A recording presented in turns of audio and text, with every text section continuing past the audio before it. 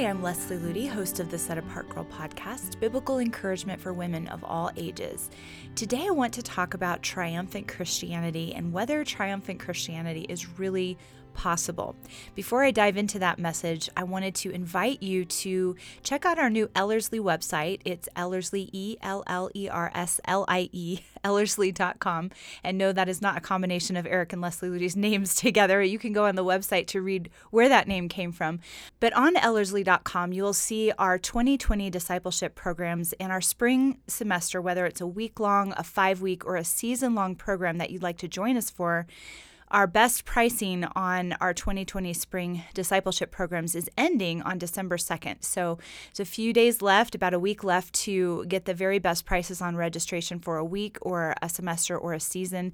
And if you've never heard of Ellerslie, it's our discipleship training program in Colorado. We have a campus at the base of the beautiful Rocky Mountains. It's a peaceful, set-apart, Christ-centered place where you can focus on Jesus, tune out the distractions of this world, and become grounded in truth. And over the past 10 years, we've had really hundreds and hundreds of Christians of all ages, from all backgrounds, from all around the world, come together for that singular purpose of focusing on Jesus. And it's been so amazing to see what God has done. So if that's something that stirs you, something that you're longing for, or even as I'm talking today, you're longing for that return of triumphant Christianity, not only in your own life, but in the life of Christians around you, consider joining us at Ellerslie to really have your spiritual fire ignited and really be infused with life-changing truth. And on the website, you'll also see our brand new, powerful video about the return of triumphant Christianity for such a time as this. That's right on the homepage at Ellerslie.com. So I hope you'll check that out.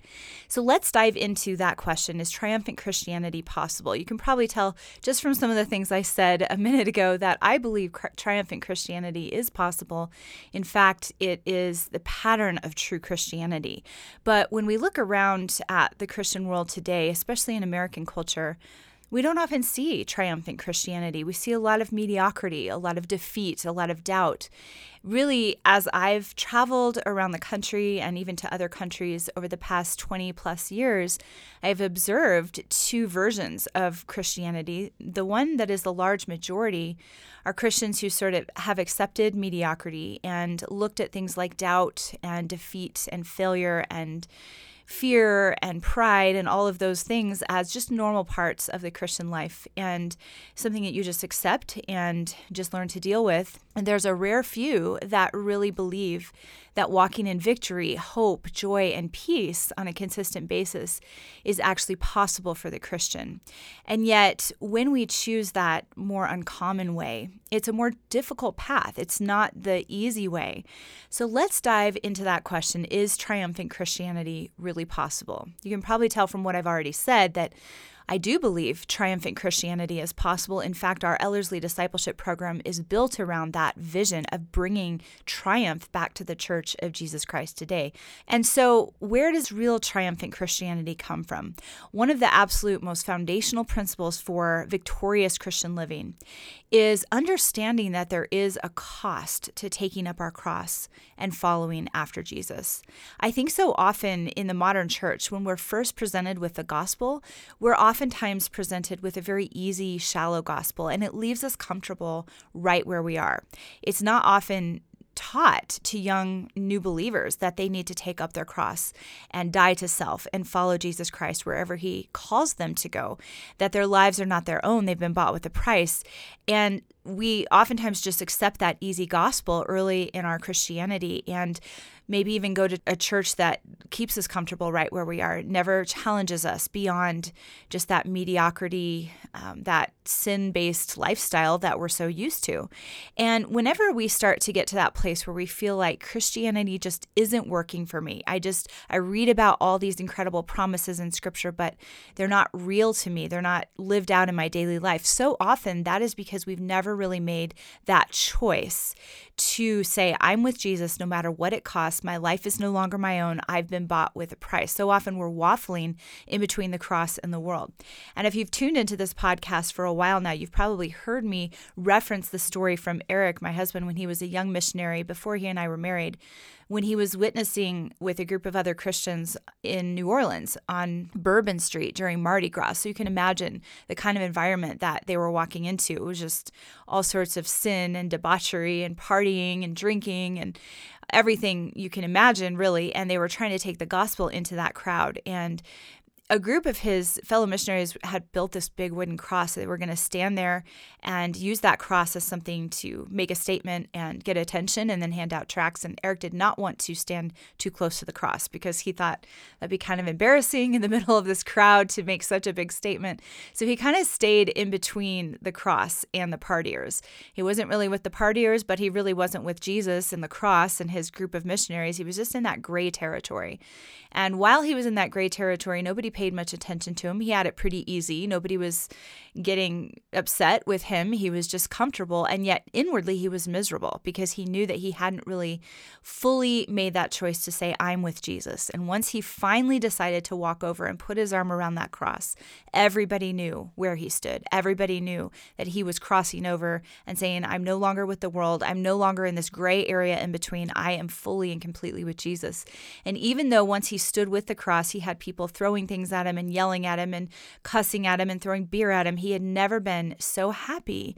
He had that victory, that joy that comes when we give everything to Jesus, when we give up our lives and say, not my will, but yours be done. I live for your glory alone. So he was discovering in the midst of that difficulty, being mocked by the world and being put in that uncomfortable situation, he was discovering a taste of that victorious, joyful, triumphant Christian living that actually comes when we give up our lives and stand boldly with Jesus. So counting the cost, understanding what it really means to take up our cross and follow Jesus Christ is that first step towards triumphant Christianity. The Bible describes a time when the people of Israel had to make a choice about which king they wanted to serve. It was between David or Saul. David was God's chosen king for Israel, but he had been forced to run for his life, and he was actually living in a cave because Saul was still in control of the kingdom, and he was obsessed with finding David and killing him and killing anyone that would show loyalty to David. He just declared that anyone who sided with David would be put to death. And those who were willing to remain under Saul's rule could enjoy an easy, comfortable life. They didn't have persecution. They didn't have hardship or difficulty, but they were loyal to Saul and not to the true king of Israel. There were some people who refused to choose their own comforts over loyalty to the true king. They were dissatisfied with serving a false king. They knew that serving David would mean leaving their security and their comforts behind and choosing a life of difficulty over a life of ease. To join David in the cave meant living in exile and maybe sleeping on a rock instead of a pillow, and even being on Saul's most wanted list, being hunted for your life. And yet these men who were loyal to David, they were so discontent living under Saul's control that they became willing to even give up their lives in order to serve the true king. So they made that choice to go to David and pledge their lives to his service. When these men left Saul's camp to dwell in the cave with the true king, their lives were not comfortable or easy because they were hunted, they were hated, they were mocked just like David was. They took on David's reproach. They became known as traitors just like David was. But they developed such a deep, unshakable love and loyalty to their king that nothing else mattered but serving him and honoring him. David's name means beloved, and that's the way his followers treated him. They knew that even with all the risks and the hardships that came from choosing to stand with David, it was the most fulfilling and amazing life they could ever choose because they were in the center of God's will. David's men powerfully showed their incredible love toward him during something that took place during David's exile in the cave when the Philistines had taken control of a lot of Israel. The soldiers were holding the town of Bethlehem hostage, and that was the place of David's birth. And David was parched with thirst, and he expressed this longing for a sip of water from a certain well in Bethlehem. And it was a death mission for David to send any of his men to that well to get a drink. It was surrounded by enemy soldiers.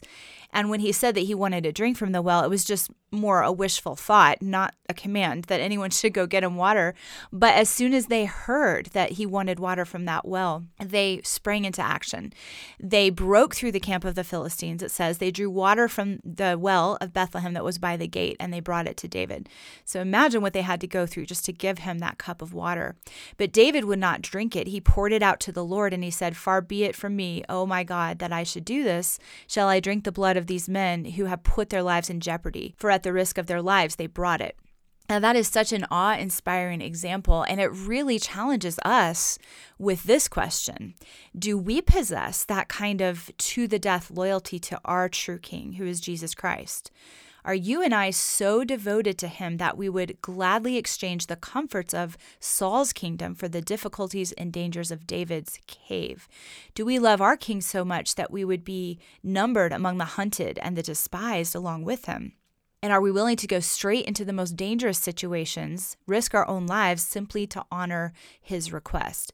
Those are very challenging questions to grapple with. There have been times in my life when I've been guilty of drawing near to Christ with my mouth and honoring him with my lips while my heart was far from him, as it says in Matthew 15:8.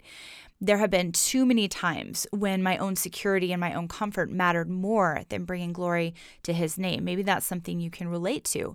So many of us in the modern church are happy to sing songs about Jesus and write about him and talk about him to other believers. But when the true test of loyalty comes, we so quickly choose our own personal comfort over radical abandonment to him.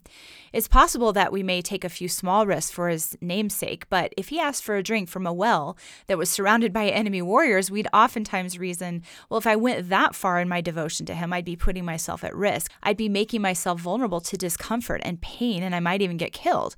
I can't give up everything for him. It's just not reasonable. But Jesus Christ gave up everything for us, and he asks if we will give him everything in return. And when we say yes to that invitation, that is the secret to discovering the vibrant, victorious Christianity of the Bible and finding that something more, that something deeper that our hearts are longing for. Over our past 10 years at Ellerslie Discipleship Training, as we have interacted with believers from all around the world, I have been so privileged to watch God do such a tremendous work in the hearts and lives of men and women who are willing to make that choice. They've been set free from worldliness and sinful strongholds and mediocrity, and they've chosen to live lives of complete abandonment to Jesus Christ. A lot of them have had to give up comforts and material possessions and security and fame and opportunity in order to take up their cross and follow him. But even though they have lost many things that the world would say this is important, they are some of the most happiest and self-sacrificing people I've ever met because they have forsaken compromise and mediocrity, and they've chosen to come away with Jesus. And he's become their everything, not just in their words, but in their day-to-day reality. Now, this doesn't mean they're perfect. Those who have chosen this path are going to be continually refined and corrected by the Spirit of God, but the continual victory and intimacy with Jesus Christ that they've discovered is real and lasting. And I can testify of that in my own life as well. Of course, those of us who choose that narrow way of taking up our cross and following him will continue to have struggles. In fact, it's choosing a more difficult way. But by God's grace, we can learn to triumph through trials and fight the enemy's harassments with prayer and overcome his lies with truth. Just like David's men forsook their allegiance to Saul, the men and women that I have met that have chosen to give everything to Jesus Christ have forsaken their allegiance to this world, to this culture. They're not preoccupied with the favor of the world, with popularity. They would rather spend an hour at the feet of Jesus than just watching the latest comedy on TV. They've built their lives around the eternal rather than the temporal, and they have a joy that can't be shaken because their single-minded, passionate, unwavering loyalty to the true King and their willingness to follow him with radical abandonment has helped them discover a Christianity that really works, and their lives are profoundly impacting this world as a result. And the reason I share this with you, that I have seen this in the lives of hundreds of Christians from around the world, is because when we are just living our own lives today in Christianity, it's really hard sometimes to know whether there are others out there that long for that something more and are willing to radically give up their lives to follow Jesus. When you look around and all you see is mediocrity, you can feel alone, or you can feel that maybe something's wrong with you, that you actually discover something more. But the reality is there is more. There's more to Christianity than what most of us are experiencing today. And there's more to intimacy with Jesus Christ than what most of us have discovered. There's more to being a follower of Christ than just adopting a few Christian morals and being part of a maybe Christian social club that we call church. There's more to the Christian life than what a lot of Christian leaders today are preaching. And not everyone appreciates hearing there is more, because it sort of implies that we need to change, that there's something more we need to discover, that we as modern Christians are not exactly where we're supposed to be. And it means that we can't live in mediocrity while giving lip service to Christ. To come away with the one true King, we can't just visit him from time to time in the cave. We have to live there, to dwell there, to abide there with our King. And the same way, to be a true follower of Jesus Christ, there can be no turning back. So like I said at the beginning of this episode, over the past 20 plus years in Christian ministry, I've encountered two kinds of believers. There are Christians who are content to remain comfortably where they are and listen to messages that just tickle their ears. And then there are those who have a holy discontent, a longing for something deeper.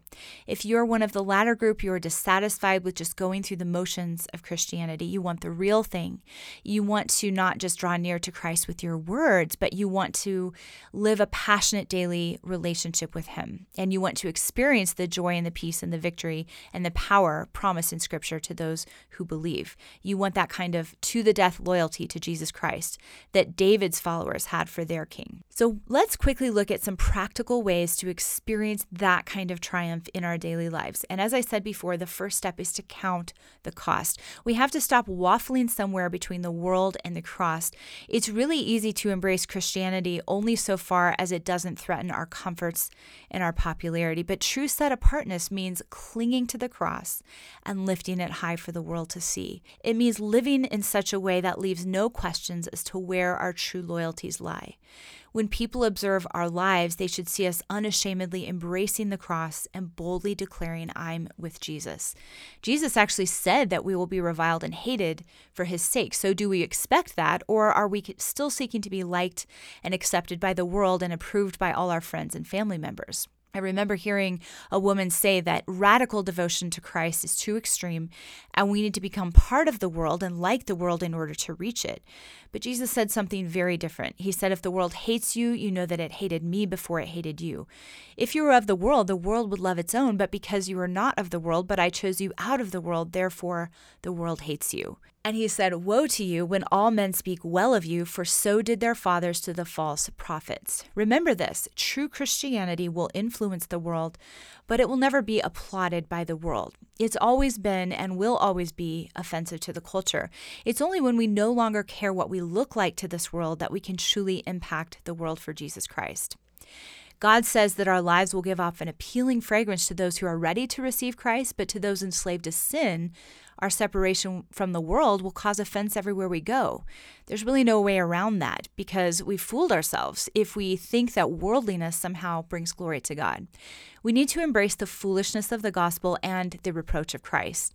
If we don't, we'll quickly become the kind of lukewarm Christian that God spews out of his mouth. When contemplating that decision to lift high the cross of Jesus Christ, let's not overlook this vital truth. Being set apart for Christ is not a hindrance to our Christian witness. Being set apart for Christ is our Christian witness. And if you want to know more about this, I encourage you to read Hebrews 11 and be reminded of what really makes a true spiritual hero, not compliance with the culture, but complete consecration to the true King. You can also study the lives of Christians throughout history and see the very same pattern. It wasn't their ability to blend in with the world that caused them to influence others for eternity. It wasn't the fact that they kept up with cultural trends and they knew how to gain popularity and approval that helped them to win souls. It was actually the opposite. What made the men and women of the past that were true heroes in the kingdom of God, what made them so unstoppable for God's kingdom was their willingness to be rejected and mocked and despised and misunderstood. So many of them were scorned and falsely accused and abused in extreme ways, but through it all, they remained more than conquerors because they were living for something far greater than earthly applause. When we stop being enamored by the world and we start being captivated by our true King, the world will stand back in awe and wonder. Non-believers may mock and revile us, but in the end, they will be unable to deny the unstoppable, unshakable power of true Christianity, and they will be changed by what they see in our lives.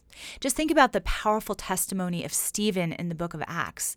The unbelievers that he was preaching to were so offended by his life and his words that they stopped their ears, they gnashed their teeth at him, and they eventually drove him out of the city and stoned him. The Bible says, though, that they were not able to resist the wisdom and the spirit by which he spoke. Living the triumphant Christian life starts with that simple decision to leave behind the world and its passing pleasures and hold on to Jesus Christ and his cross no matter the cost. Stephen lost his life that day, but it wasn't a loss for him.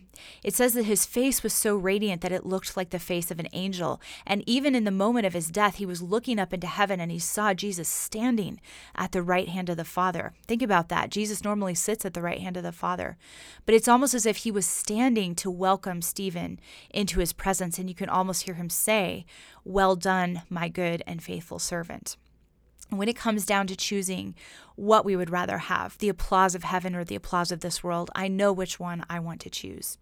So ask yourself this question: am I ready to let go of lukewarm living and cling boldly to the cross of Jesus Christ?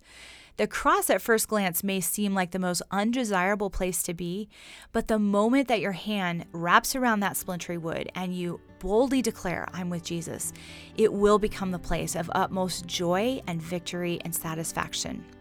I hope you've enjoyed this week's episode. If you'd like to take these truths deeper in your life, please consider joining us for a season or even just a week at Ellerslie sometime in 2020. Go to ellerslie.com to learn more.